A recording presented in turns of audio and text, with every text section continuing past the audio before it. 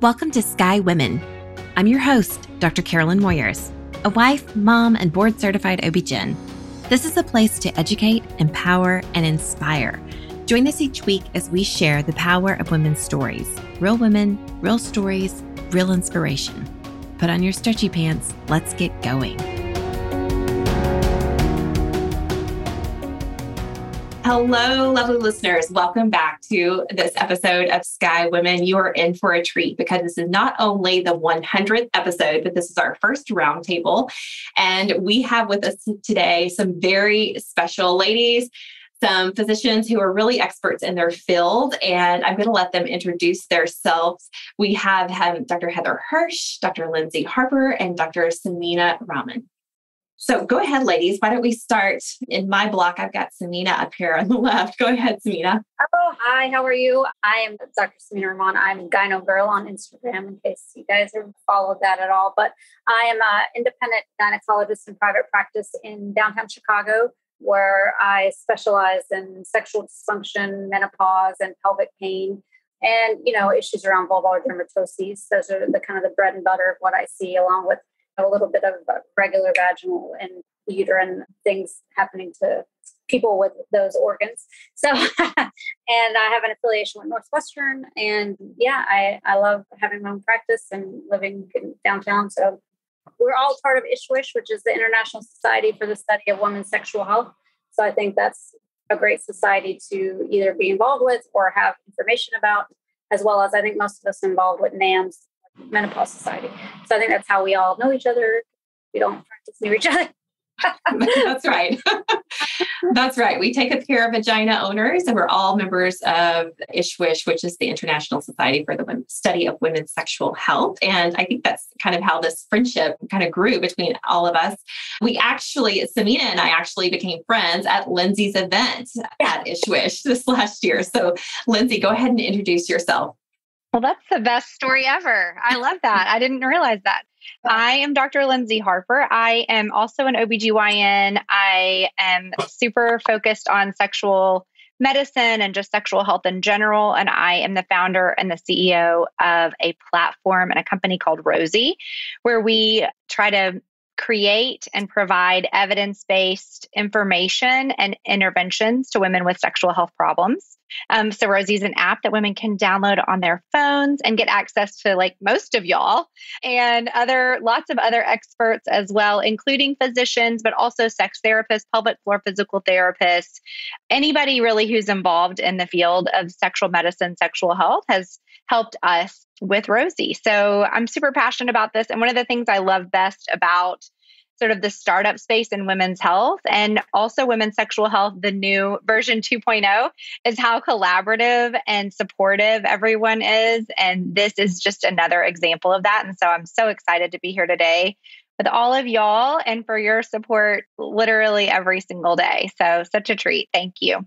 Absolutely. Thank you for being here. I am just honored to call you gals friends now that we've met in real life, because we were virtual friends before. And now Heather Hirsch, if you don't know Heather Hirsch, you should absolutely go and listen to her podcast, subscribe to her podcast. It is phenomenal. She's writing a book. She's teaching courses. She is just amazing. Welcome, Heather.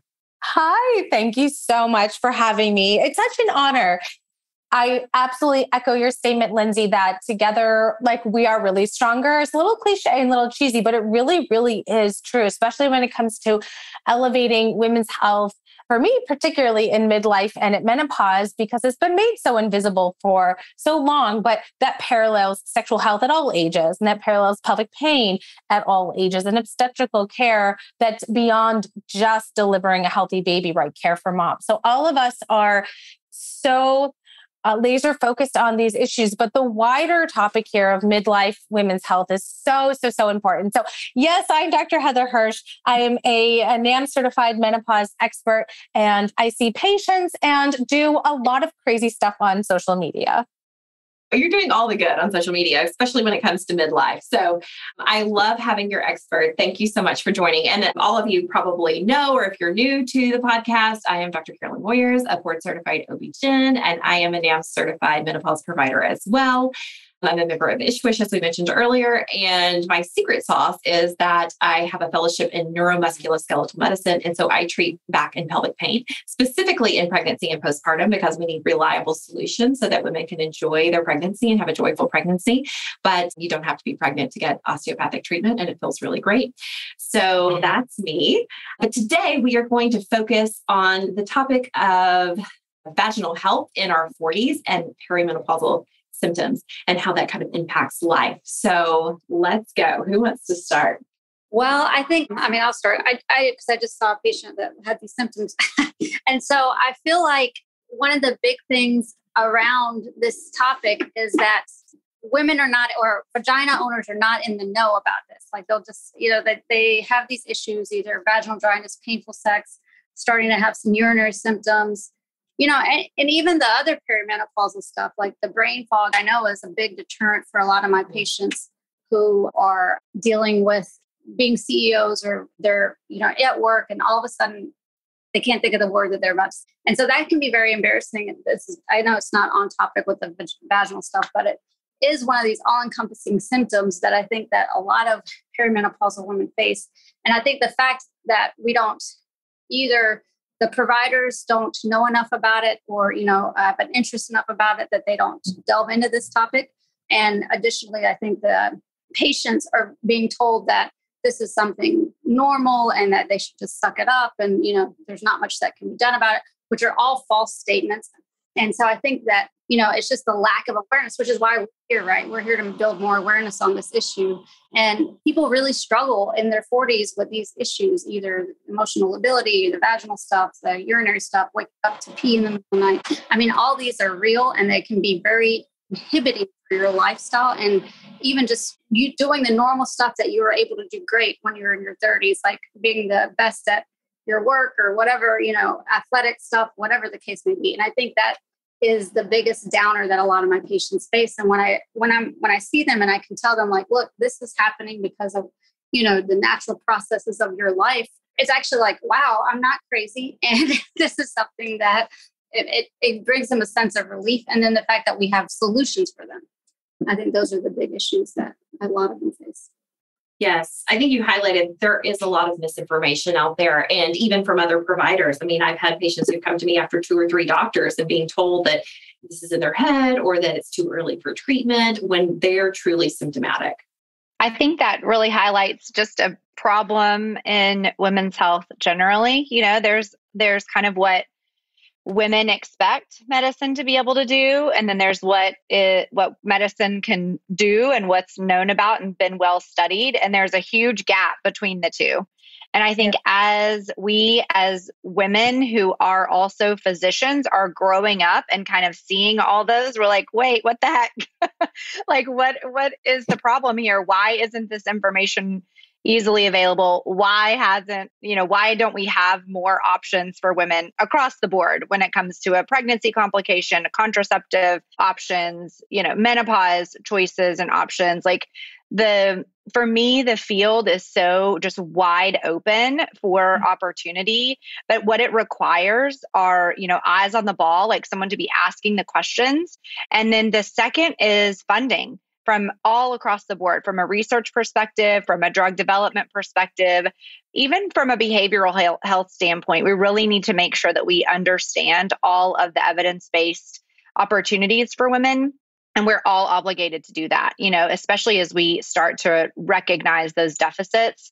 And now that we're, talking about care for ourselves, right? Pretty much like this will change, but it's going to take all of us to do it. So I think that there's such an opportunity here, and it's frustrating sometimes because patients, really deserve more and need more when it comes to what we can offer, but especially when it comes to training of physicians and other healthcare professionals on these topics. So unfortunately for sex medicine and then also for, menopause treatment and lots of other areas of women's health as well, sometimes it requires a lot of self-advocacy to get to the person that you need to be in front of or to have an educated conversation with your provider about what your options are. And that's just the state of where we are today. But it is important to know that there are options out there and there are people that care.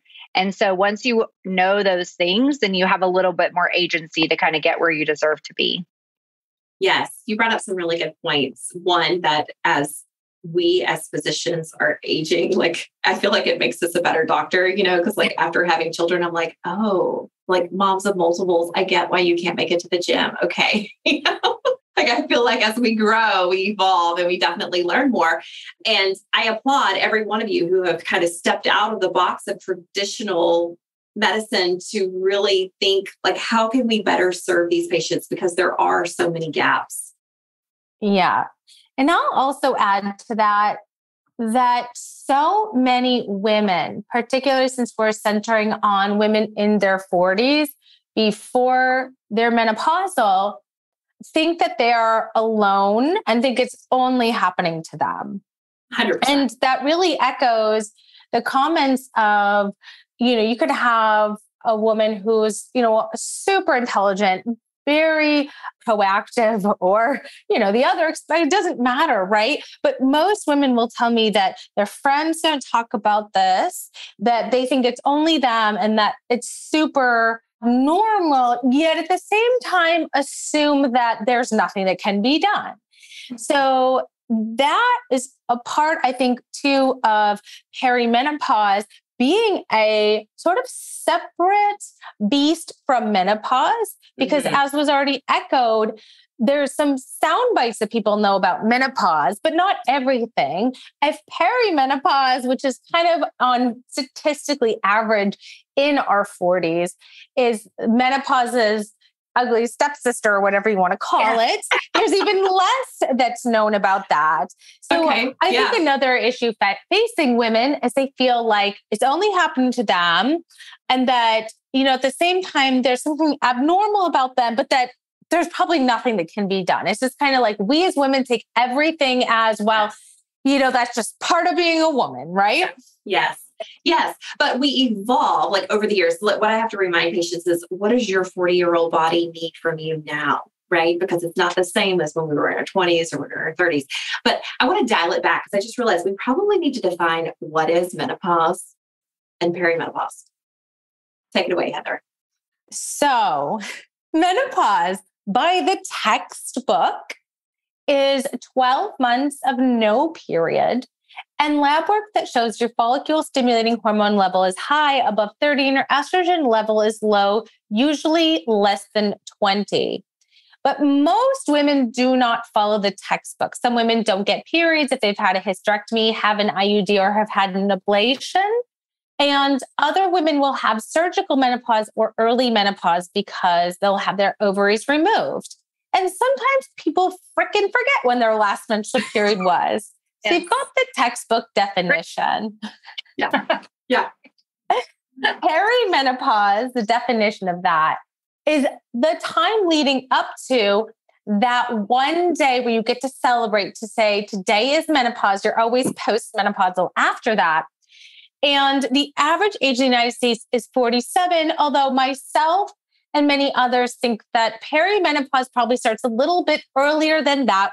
It's really hard to get robust data. We don't have clinicians reporting to the CDC exactly when perimenopause starts. So on average, age 47, I think it's a little bit earlier. But if you have any reason to have an earlier menopause, then perimenopause is even earlier. So there's your textbook definitions, and then there's what happens in real life. Yeah, absolutely. I have seen women at 42 who are like, haven't had a period for 10 months, have all of these symptoms, don't know, feel like they're completely losing their mind. And you do the labs and you're like, well, there you have it.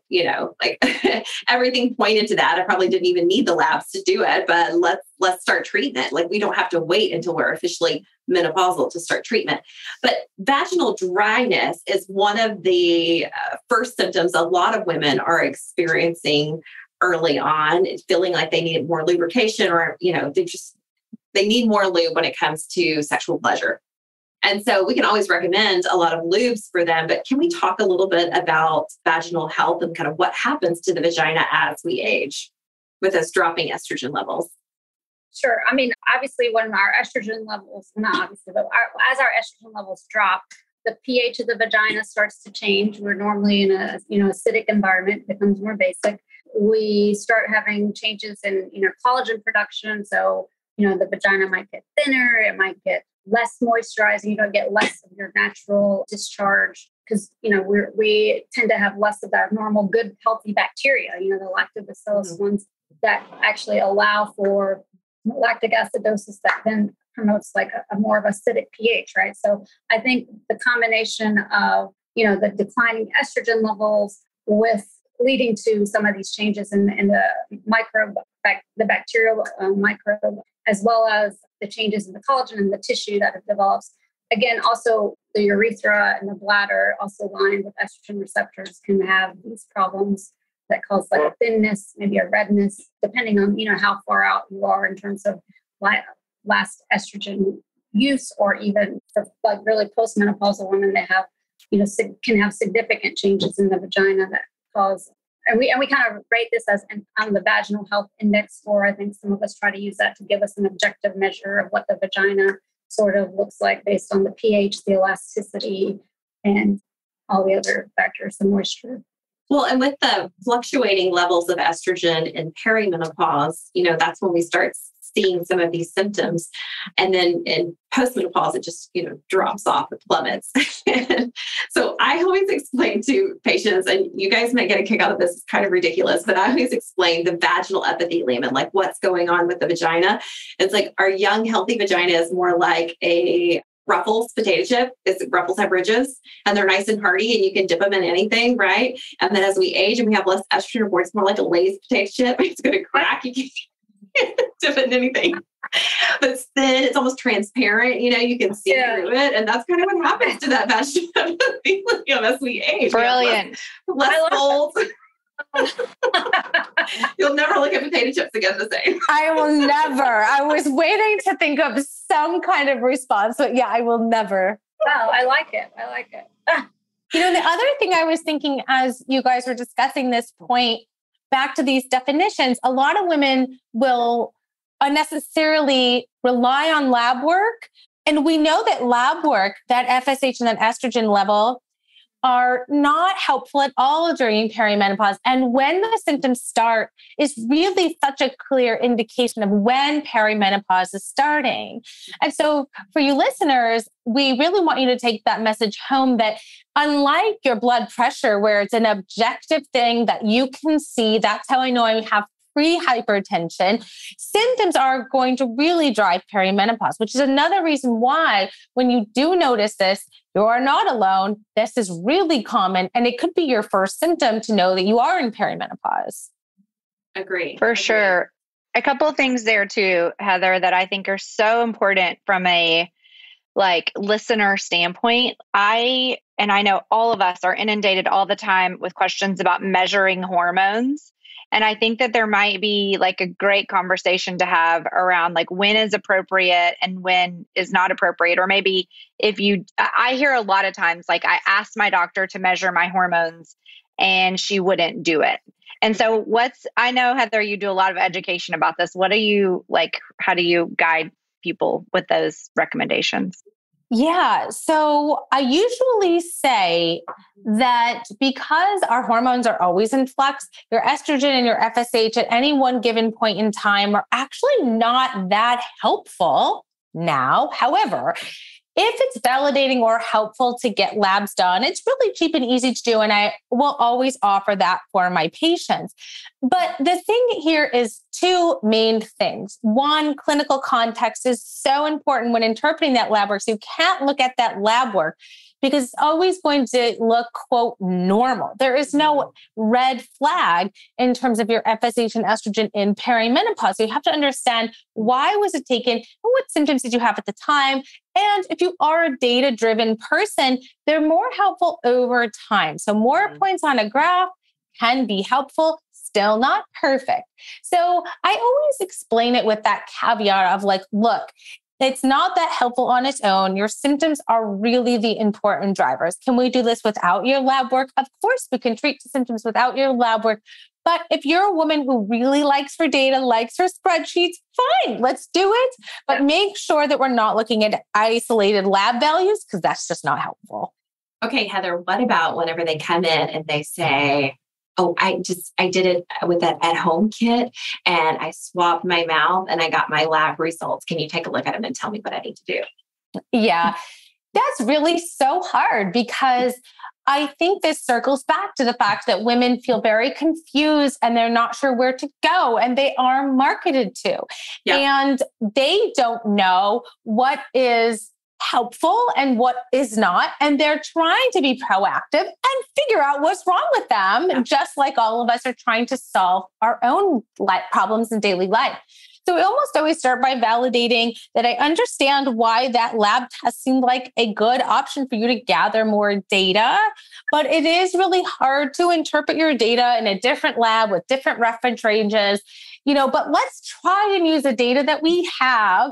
Can you go back to that time or when you swabbed your cheek, and tell me what you were experiencing. And since this is hard for me to interpret and you really like lab work, let's do another set here in my lab. I know that's exhaustive, but it's really the only good way to make sense of lab work. It really has to be taken in that clinical context. So a lot of what I'm doing is really validating to patients and listeners that I understand why that would be helpful, but unfortunately, it's not all that helpful.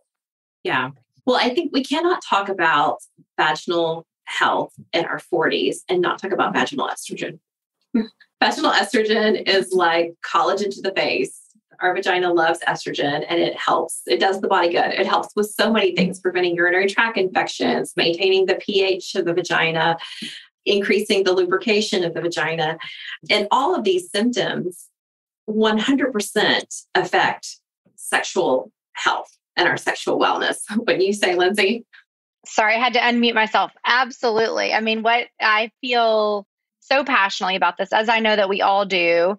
And, estrogen has really had a hard road since we all became doctors. And I think we're all doing everything that we can to sort of undo a lot of that harmful narrative.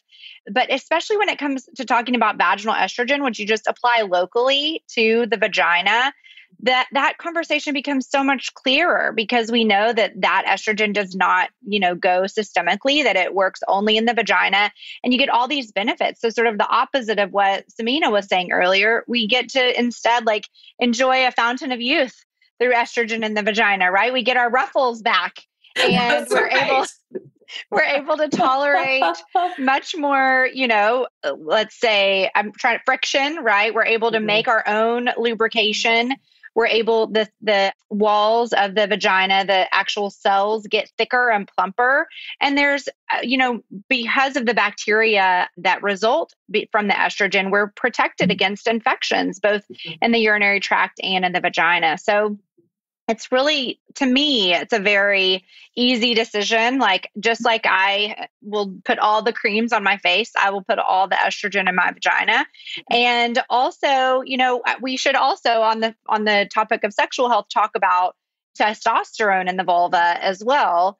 And, that can be important with aging too. And so I would love to get y'all's practice sort of recommendation on when you reach for estrogen only or when you may reach for an FDA approved DHEA or something like that. I'd love to know how y'all approach that because I always lean towards the DHEA recommendation because then we get the double whammy for both the estrogen and the testosterone. And they're off label, but there were some positive sexual side effects noted for the DHEA FDA approved product. So I'd love to know how y'all think about that. Yeah, I've actually started using more vaginal estrogen or estrogen and testosterone combination cream recently because I've seen more patients with vulvar disorders that I think they would benefit from. So I really think it's individualized. And I really wish more patients would get a mirror out and actually look at their vulva and see what's going on. So we're talking about vaginal health, but when everybody says vagina, they're oftentimes talking about their vulva, right? Which is the outer lips of the vagina, that external genitalia on women or vagina owners, should I say. And a lot of times, if there is a skin disorder, you can see fusion of the labia. You can see the labia kind of almost receding, the labia minora a lot of times. And so there are times that I'll use a combo. Yeah, I agree. And particularly with the patients that have that initial penetrative pain with sex, I'm always reaching for that estrogen testosterone combination cream that I get from one of our validated pharmacies that compound it, because there's not an FDA approved version of that cream particularly. But the DHEA, the name brand is Intra Rosa that most of us use. I've had patients that have used the estrogen and then they try the DHEA and they're like, whoa, this is so much better than the estrogen alone. Like, so if their insurance covers it and they're able to do it, that's probably the first one I reach out for. And it depends on the age too, right? Like some patients don't want to do something every night. Some patients, would rather have the estrogen ring in the vagina, or, they feel comfortable with the cream, the estrase cream, because they can apply it on the external vestibule as well in the vulva area.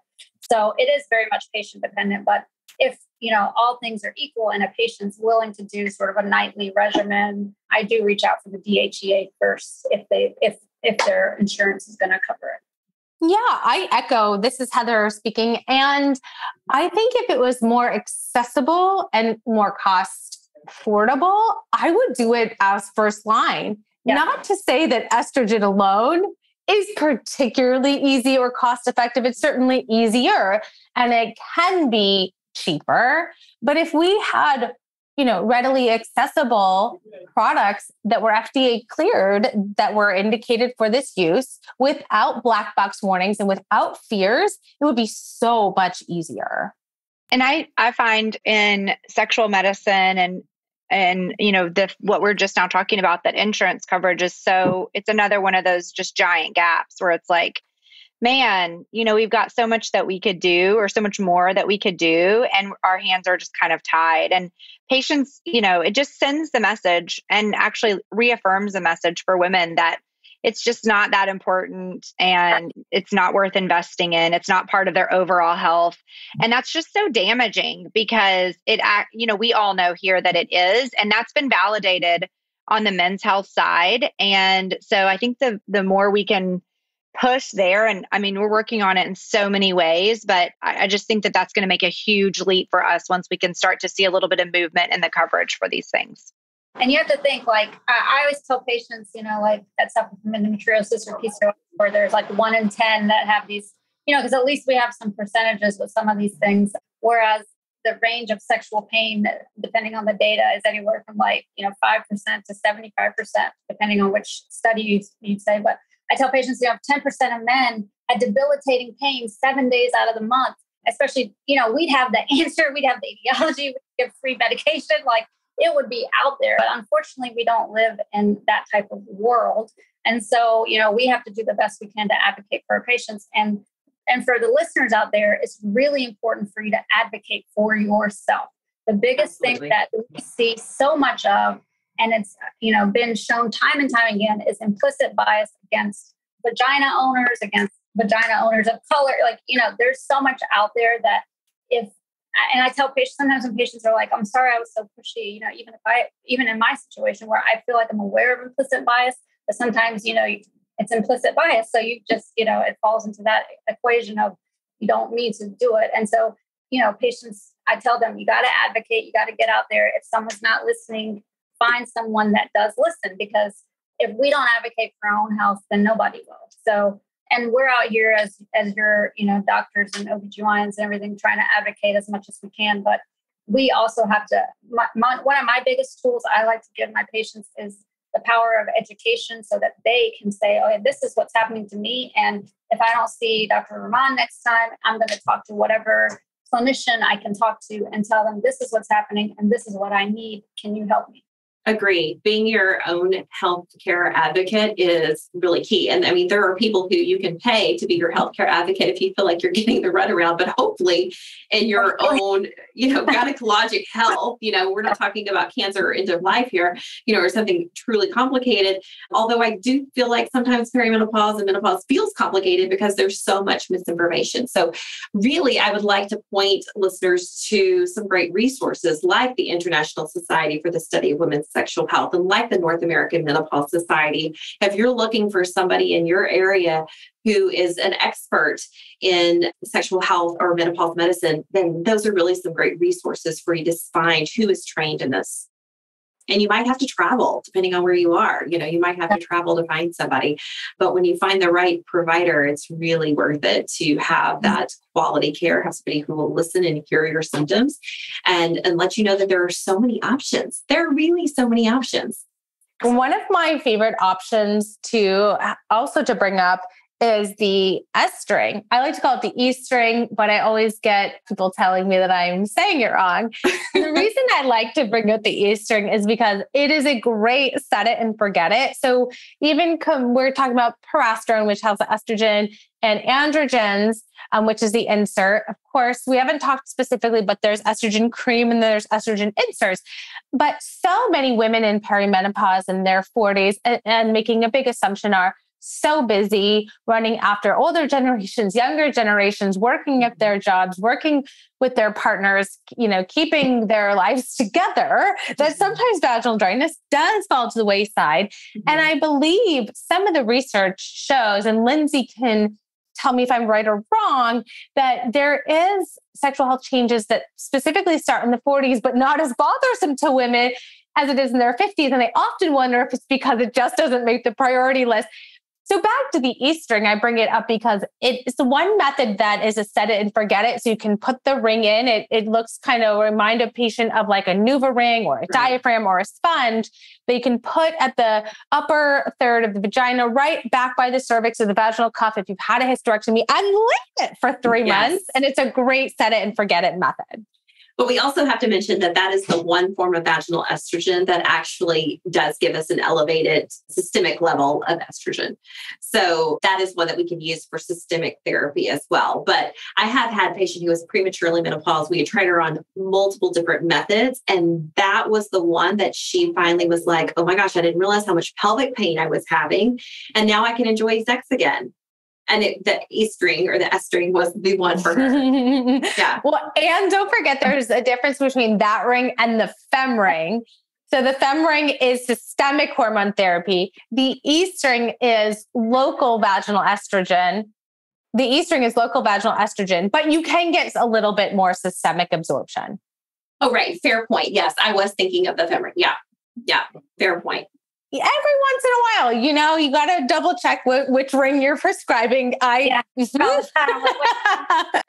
to get systemic fem ring. Yes. But I think that fem ring is really good because you get that local and systemic effect, right? Because the downside to some of the, like if you're taking systemic hormones, sometimes you still need the local treatment, or most of the time you still need the local treatment. So I like the fem ring in those patients who want both systemic and local treatment, and they want to just forget it. And usually these are ones that have been hysterectomized, we have to say, because it's only estrogen and not the progesterone. Correct. Yes. If you have a uterus still, you need progesterone therapy. Otherwise, you probably don't need any progesterone, although a lot of women say it helps with sleep. And so taking it at night is reasonable if that's part of your regimen. What do you think about, and I know it gets a little confusing for patients whenever they're talking about hormone replacement therapy, hormone therapy, and they have been, because I've seen several in the last week who have come to me with thickened endometrium, abnormal bleeding, and they've been on their compounded hormones by some hormone center, and they were rubbing some progesterone cream on their body, right? And like we have some things that we're going to use off-label. We have some things that we're going to use compounded, but for the most part, we're using FDA-approved medications for their hormone therapy to try to avoid some of these adverse effects that can come from mismanagement of your hormone therapy. Yeah, I'll just start by saying and this is very complicated for patients to figure out. We wouldn't expect you to be able to do it, which is why you go to someone who have credentials that you trust behind their names. But there's a difference between using something that's, off label, and there's a difference between something that is not evidence-based. So the onus should not be on the patient to figure out what is evidence-based versus off-label. Right. But I know that four of us here well, and I can, really vouch that we practice evidence-based medicine. And so when you're talking about progesterone creams, that's not evidence-based medicine. It may, other things that we do might be off-label, but they do have data behind them. So that's where we really get into like the trouble that that healthcare consumers have today, because to your point, there's so much being marketed to them, and how are people to know what's legit and what's not legit? They really cannot. And so that's a big problem to be solved, in my opinion. Agree.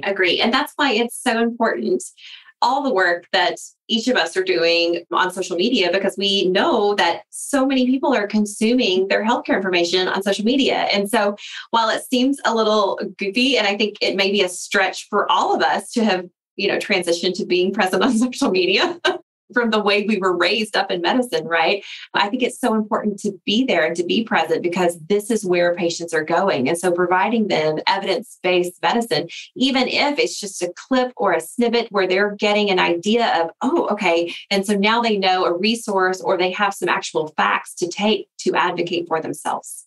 The other thing that's challenging for patients too is like this idea of like a very short path to get to where they want to go. It's like, oh, you're feeling badly. Let me give you like 3 supplements, and then tomorrow you're going to feel great.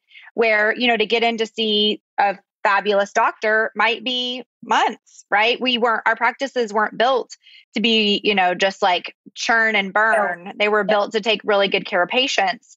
And you find the opposite at these hormone centers, where they can get people in the next day and they can get stuff, and so it's a challenge. And I think that, as many of us have risen to the challenge when it comes to disseminating in a large scale way, this evidence-based stuff, we also have to figure out how to really meet people where they are and provide them the things that they are expecting as a true healthcare consumer in order to overcome these challenges that we're facing.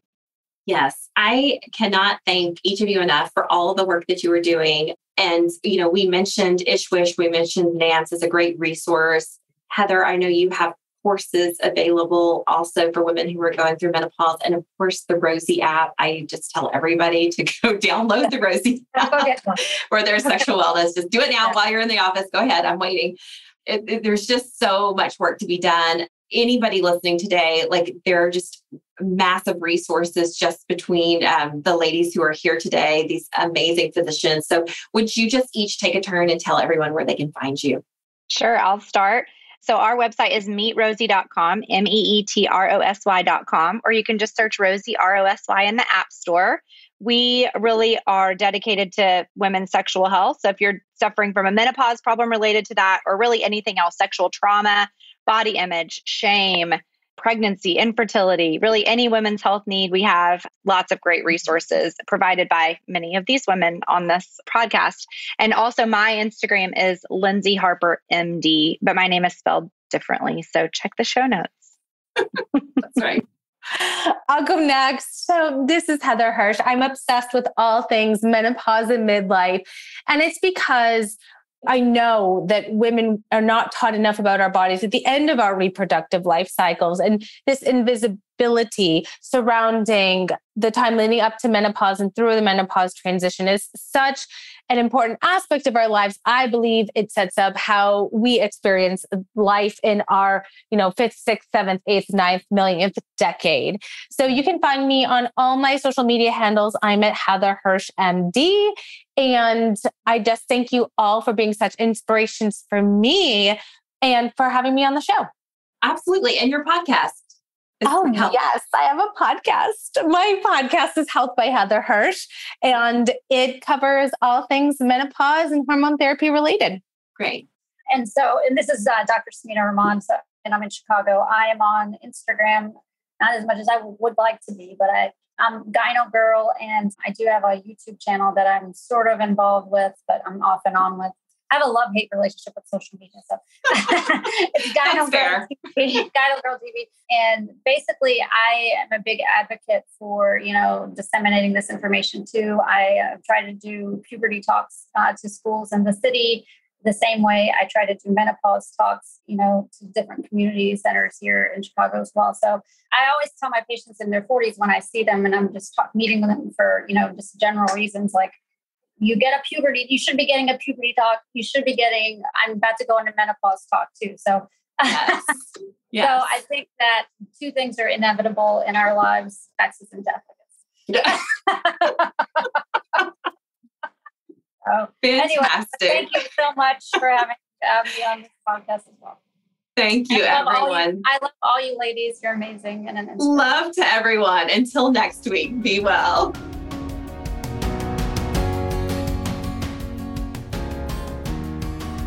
All right, Sky community, thank you for listening to another episode. This episode was sponsored by Sky Women's Health. As a reminder, we're in the Dallas-Fort Worth area, and we help relieve back pain and pelvic pain in pregnancy and beyond. If you are pregnant and having pain and you feel like you have no reliable way to relieve it, look us up at skywomenshealth.com, request an appointment, and we'll call to get you scheduled. As a board-certified OB-GYN with a neuromusculoskeletal medicine fellowship, I help you realign with hands-on drug-free treatment and relieve pain on the spot without medication. We'll help you maintain these results through your pregnancy and postpartum period. Every pregnant person deserves this, and we are so excited to serve you. You can find us on our website, as mentioned, or on social at Sky Women's Health, or you can call the office at 817-915-9803. That's it for today. Until next week, be well.